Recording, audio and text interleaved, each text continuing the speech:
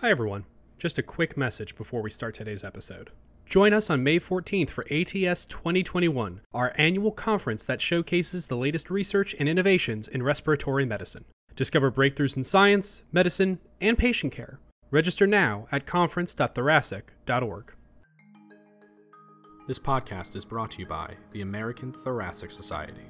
We help the world breathe.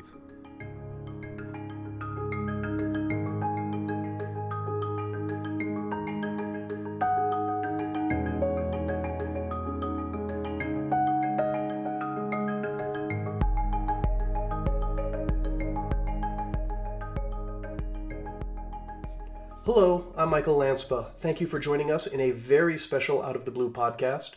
Today we're going to do an overview of some of the most interesting and impactful COVID papers from 2020. I'm joined today by Dr. Sanjay Chotamal, an assistant professor and provost's chair in molecular medicine at the Lee Kong Chian School of Medicine at NTU Singapore.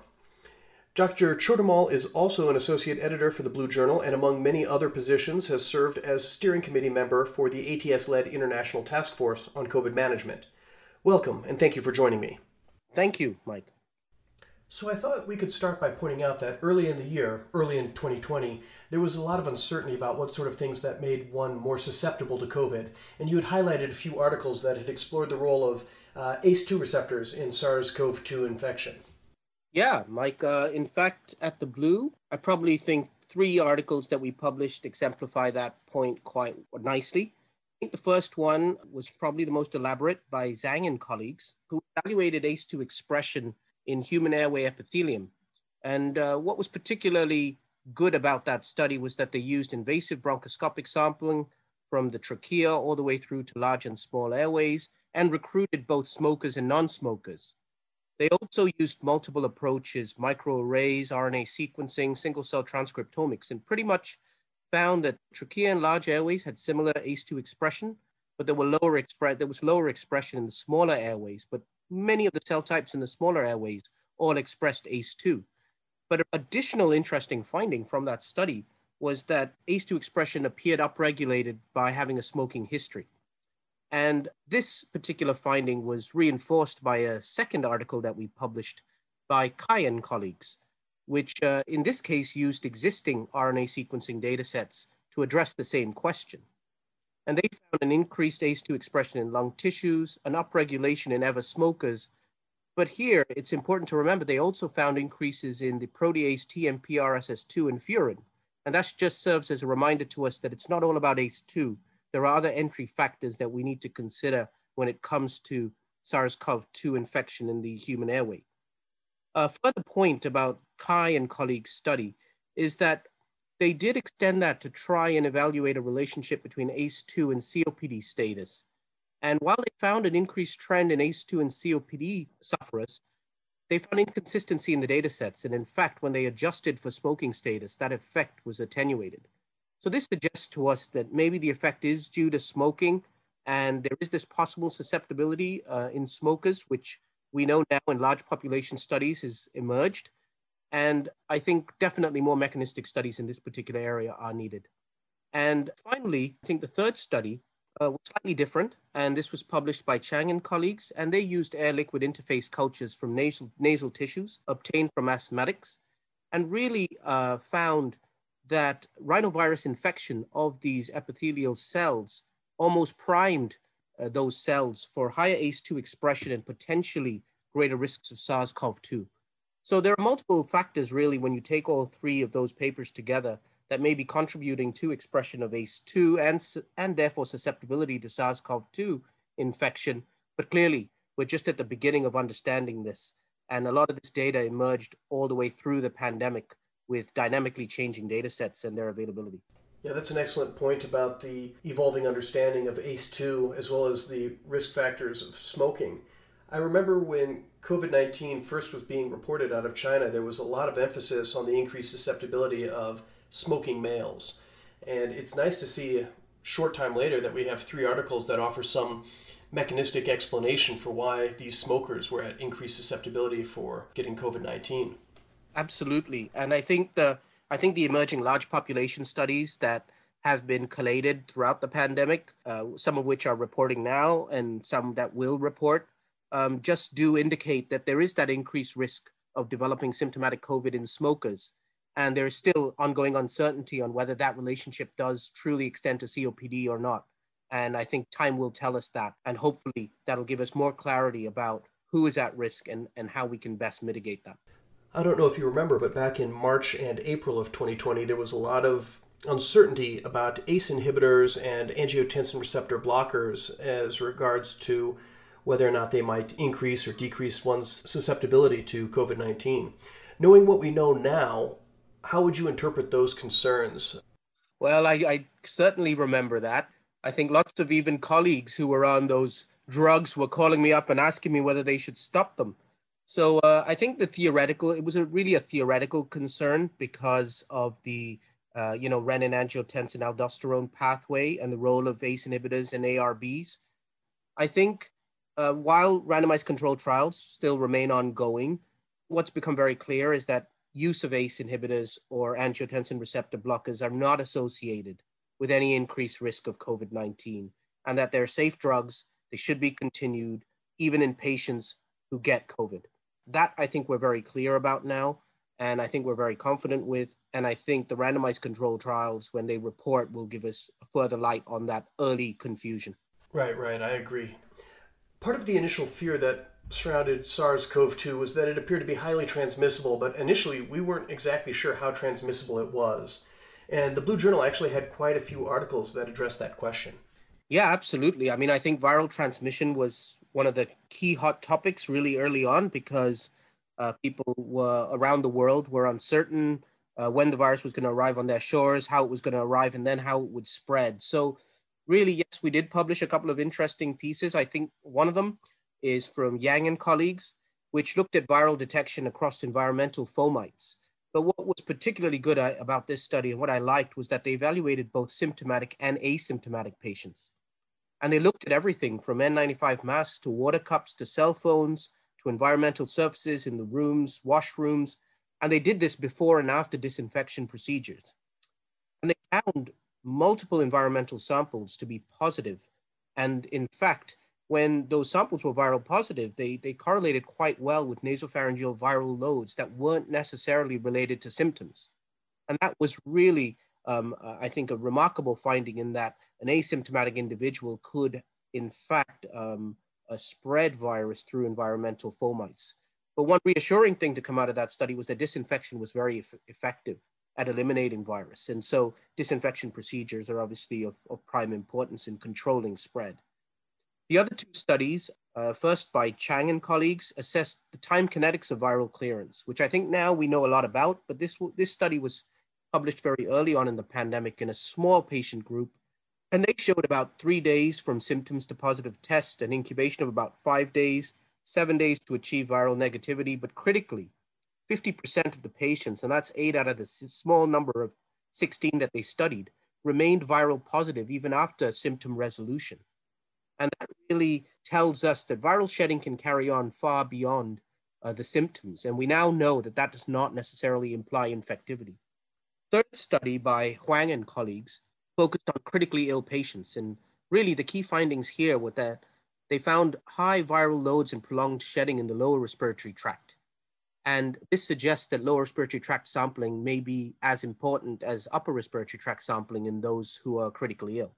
And in that very same study, they actually found viral RNA in a whole range of other clinical specimens, from gastric juices to anal swabs to urine and to conjunctival swabs, illustrating that the virus can be picked up anywhere, particularly in the critically ill, and that it can go systemic. So I think taken together, those three studies, ranging from early in the pandemic all the way through to environmental fomite presence of the virus, all tell us the same thing about spread and the importance about viral kinetics and time frame, and most importantly about the prolonged shedding of this virus, which does not necessarily imply infectivity. I think these studies are so important because there was so much uncertainty early on about how to design hospital practices to prevent transmission. And, throughout 2020, we'd seen a lot of hospital policies change in response to studies like these. For example, demonstrating when people peak for infectivity and when people are still transmissible. So I think you're absolutely right there, Mike. I think there were clear changes in hospital practices, masks, early identification and isolation of patients, use of PPE, and environmental disinfection, as we've just discussed. But I think another important group of articles that were published in the Blue Journal are also important for showing the non-detection of the virus. So a good example would be in dialysis fluid in patients receiving CRRT, even though their plasma was positive, and also the inability to detect the virus in gas condensate of the membrane oxygenators in patients receiving ECMO. So while we are concerned about the virus being in multiple places and on multiple surfaces, there were important findings where it thankfully was not found in certain settings that in fact helped us with regard to not going too in one direction with regards to changes dramatically over a short period of time in hospital practice. That's absolutely right. And it's a shame we can't discuss in more detail all of the many studies that have looked at the different varieties of virus transmission that were submitted to the Blue Journal. But one thing that I thought was interesting about transmission is that you'd selected a couple of articles that were relevant for lay people regarding face mask utilization and social distancing. Yeah, I chose two specific studies because I think they apply to everyone, even outside the respiratory community. And I think the first one is focused on aerosols. And we know that face mask use and social distancing are the cornerstone of preventing SARS-CoV-2 spread. And in fact, many singing events around the world, especially in religious settings, ended up with the formation of clusters and even super spreading events. And so this very interesting paper by Ekternak and colleagues evaluated the impulse dispersion of aerosols during speaking and singing. And they did this by using professional singers who sang Beethoven and really looked at in detail how singing and speaking vowels versus text at different levels of loudness affects this aerosolization spread. They actually added to this breathing and coughing tasks, and they found in general that aerosols propagated to about 1.4 meters and sometimes further, and were mainly in the frontal plane. So that was a very practical proof that there was aerosol spread, in which direction mainly, and really why face masks and social distancing remain the cornerstone of our management against SARS-CoV-2 spread. The second piece I thought was also interesting from a group in Hong Kong led by Wong and colleagues, where they looked at public interest in face mask usage. And they did this by evaluating Google search trends and related the Google search trends to cases of COVID-19. So they looked at 42 geographic regions across 6 continents, and in fact showed an inverse correlation between search volumes and case numbers. And that indicates that an engagement of the public's interest in face mask usage could well represent an independent risk factor to improve mask compliance and limit spread. And so while this paper doesn't provide direct evidence that face masks work, it does provide evidence that interesting your population can have independent and positive effects on the spread of SARS-CoV-2. You know, I just have to say one feature that I absolutely love about the Ekternak study is that they used Ode to Joy as the song that they were studying. We had a lot of publications last year that detailed the clinical features of COVID-19. What were some of your favorites? Yeah, so I think there were so many papers that we obviously can't cover all of them. So the ones I selected really came out at different phases of the pandemic because, information that we published in March, really before COVID became widespread in the US, for example, interested a lot of our readers into how the clinical features of COVID looked. So really, I think the first study by Feng and colleagues, which evaluated over 400 patients in 3 Chinese centers, again, published very early in the pandemic, looked at clinical characteristics, laboratory findings, CT imaging, and their treatment. And this was of great interest to people, especially in countries where COVID hadn't arrived yet. And they found that, comorbidities were associated with severity, which we now know, and that ACE inhibitor and ARB use, based on our earlier discussion, was actually highest in the moderately sick patients rather than the most severe group. And multilobar involvement was associated with greater severity and the need for treatment. And really, an age of above 75 was an independent risk factor for mortality. The second clinical study that I think was also of great value was a large characteristic study looking at critically ill patients from a Chinese center, and really showed again this high mortality signal in older patients and this pattern of lymphocytopenia that we now all very well recognize in association with COVID.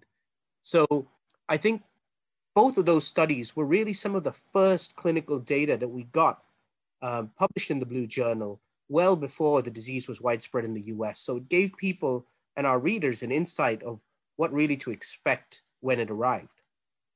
The third study was one of my favorite ones we published throughout the pandemic, which was quite a unique study, which was an important attempt by investigators in the UK to evaluate the physiological, hematological, and imaging correlates of severe COVID-19 pneumonia. So in this study, Patel and colleagues assessed clinical and radiological data using CT pulmonary angiography and dual energy CT scanning, and had observers, independent observers, quantify CT patterns and perfusion defects. And they correlated this with the coagulation status in the patients. And what they showed was this presence of a hypercoagulable phenotype in severe COVID-19 that we now all recognize. And this hypercoagulability is a unique feature of COVID-19 pneumonia, particularly severe COVID-19 pneumonia.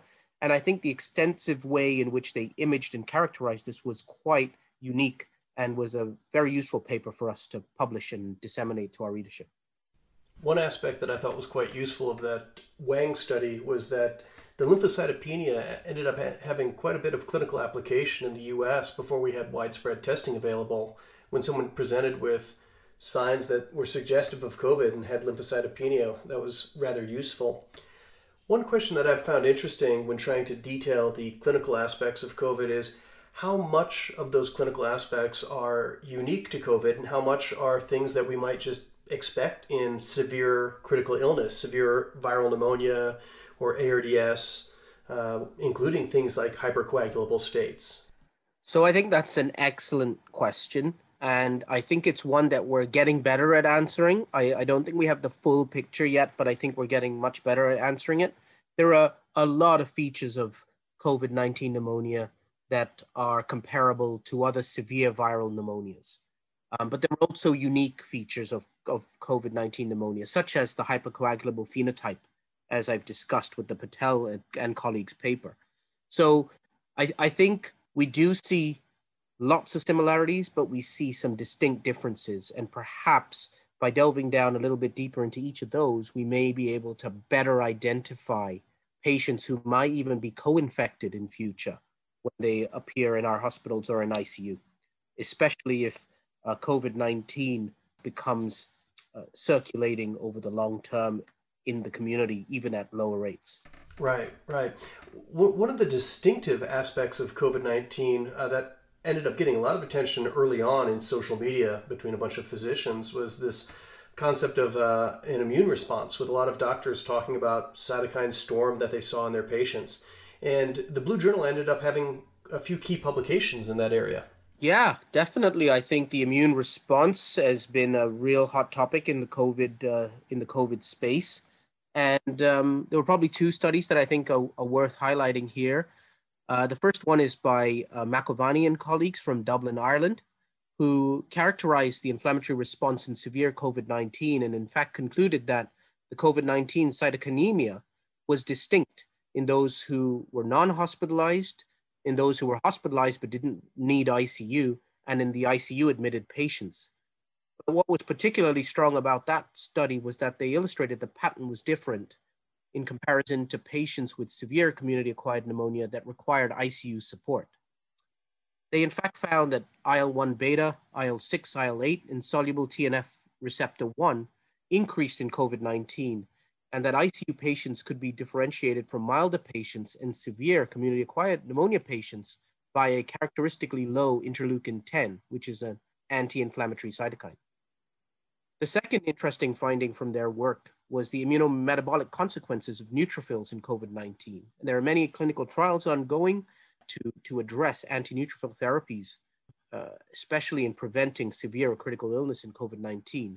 And so they proposed that there may be an immunometabolic reprogramming of neutrophils in severe COVID-19. They also make the point that maybe cytokine ratios may be better predictors of outcome rather than individual cytokines, which I think is worthwhile to mention for our listeners. The second study was by Hu and colleagues, which was based in France, and compared COVID-19 associated ARDS with non-COVID ARDS in a prospective manner.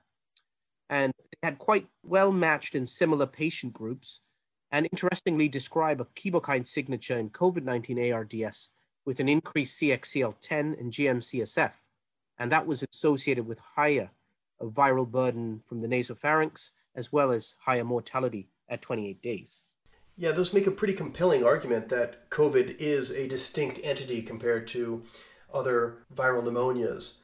What are your thoughts about the clinical ramifications of these studies? Is it to identify biomarkers that might offer better treatment targets or clinical trial enrichment? I guess what I'm asking is, how do we make these studies relevant to the practicing clinician? So I think super question, Mike. And I think the fact that, there's been so much interest in targeting each of these individual cytokines, both individually and wholly, has shown that actually a lot of this, the immune response plays a big role. And many people have described this as a biphasic illness, where early in the illness, it's all virally driven symptoms, and later in the illness, it's the host response. And I think one thing that has become obvious, taking what we've published and what the wider literature has shown us, is that different interventions or treatments at different phases of the illness is probably critical. Giving a particular treatment too early may not be effective. Giving a particular treatment too late might be ineffective. So I think it's not just the intervention, it's the timing of the intervention. That's probably the first point. The second point is that we're seeing quite vast patient heterogeneity across COVID-19. And as respiratory clinicians, we're very familiar with that. We see that in our severe asthma patients, we see that in COPD, we see that in bronchiectasis.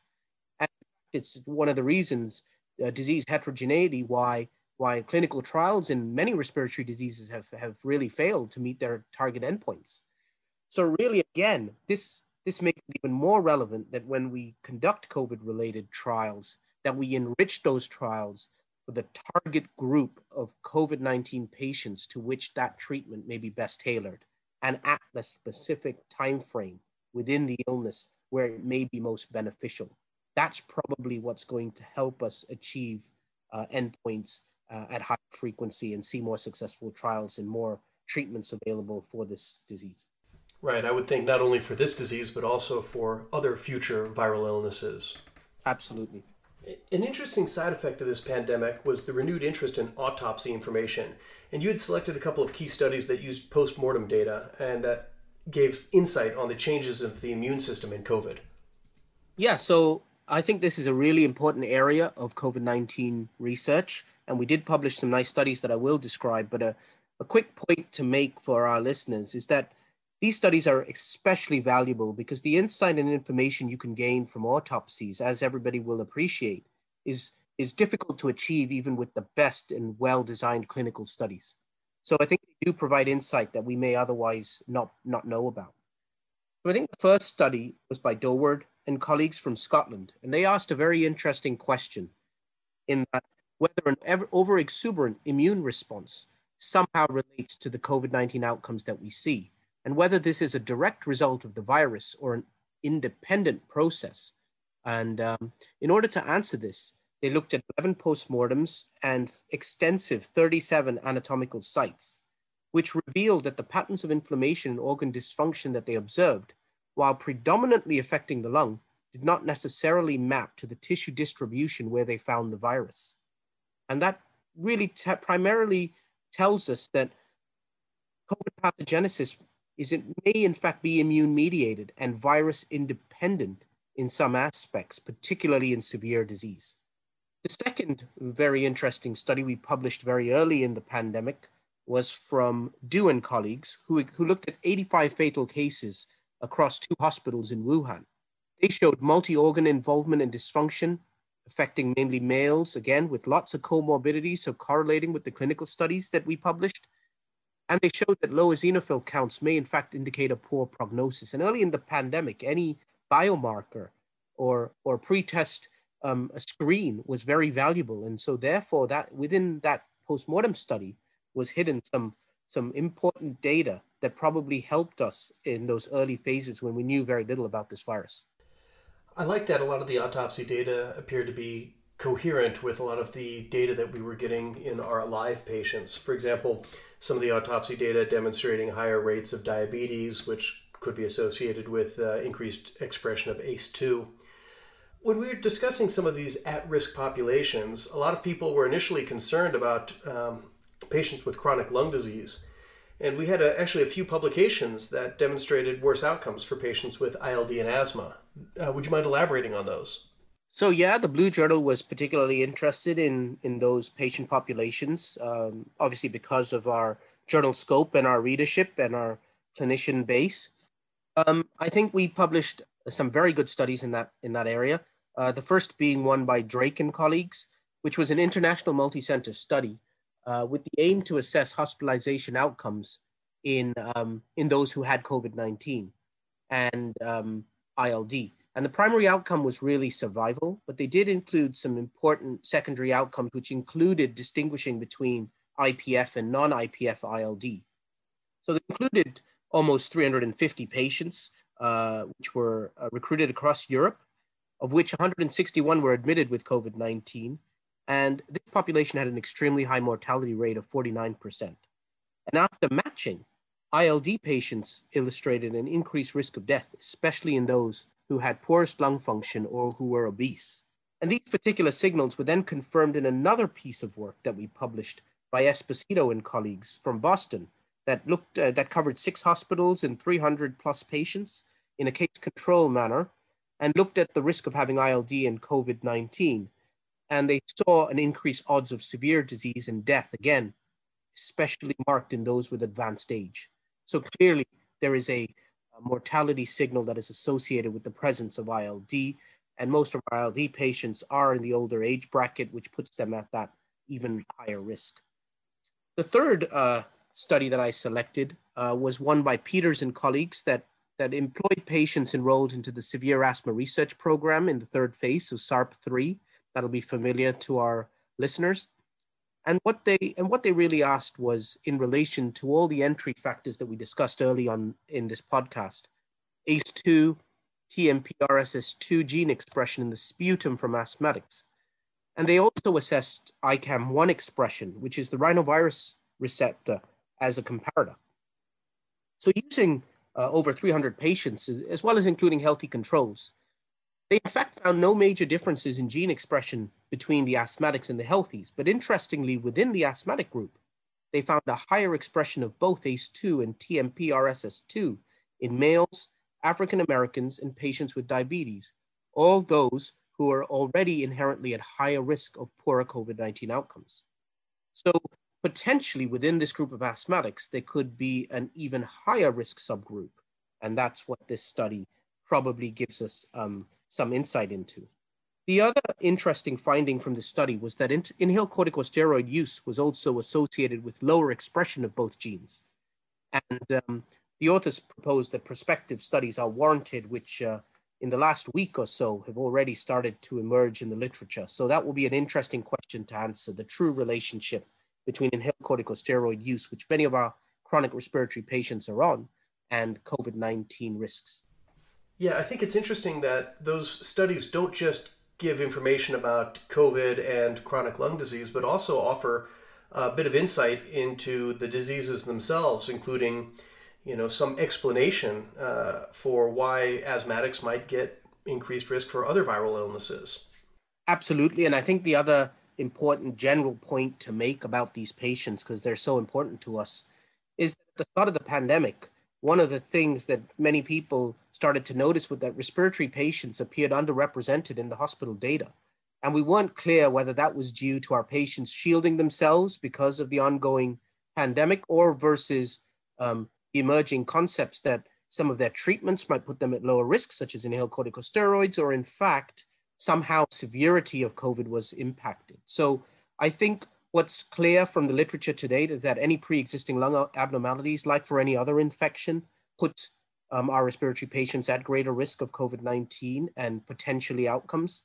But one thing we're just beginning to understand is whether the pathology of these diseases and, importantly, the treatments that they routinely get associated with these diseases, how they affect susceptibility and outcomes in COVID-19 are really yet to be fully elucidated. Yeah, that's an excellent point. We'll be excited to see the outcomes of those future studies. The past year was an amazing demonstration of what the scientific community can produce when put under pressure. But we've also seen a lot of preliminary studies that have been made less relevant with the passage of time and learning more about the disease, or larger, better conducted studies. And 2021 is looking like perhaps COVID may be receding now that we appear to have some effective vaccines. What do you envision are going to be some of the key areas for future investigation in COVID that are still going to be relevant for 2021 and beyond as we move into an era of hopefully containment? So I think before we talk about, the future, I think it is important to acknowledge the enormous effort of all of our clinical and research colleagues nationally and internationally. We've made significant progress in understanding, treating, and preventing this disease. We've now got multiple efficacious vaccine candidates, which is success for science from virus to vaccine in record time. We've developed an evidence base of multiple global clinical trials performed at speed without compromising quality. I think that's really important to say. And that is a remarkable achievement for the medical and scientific community.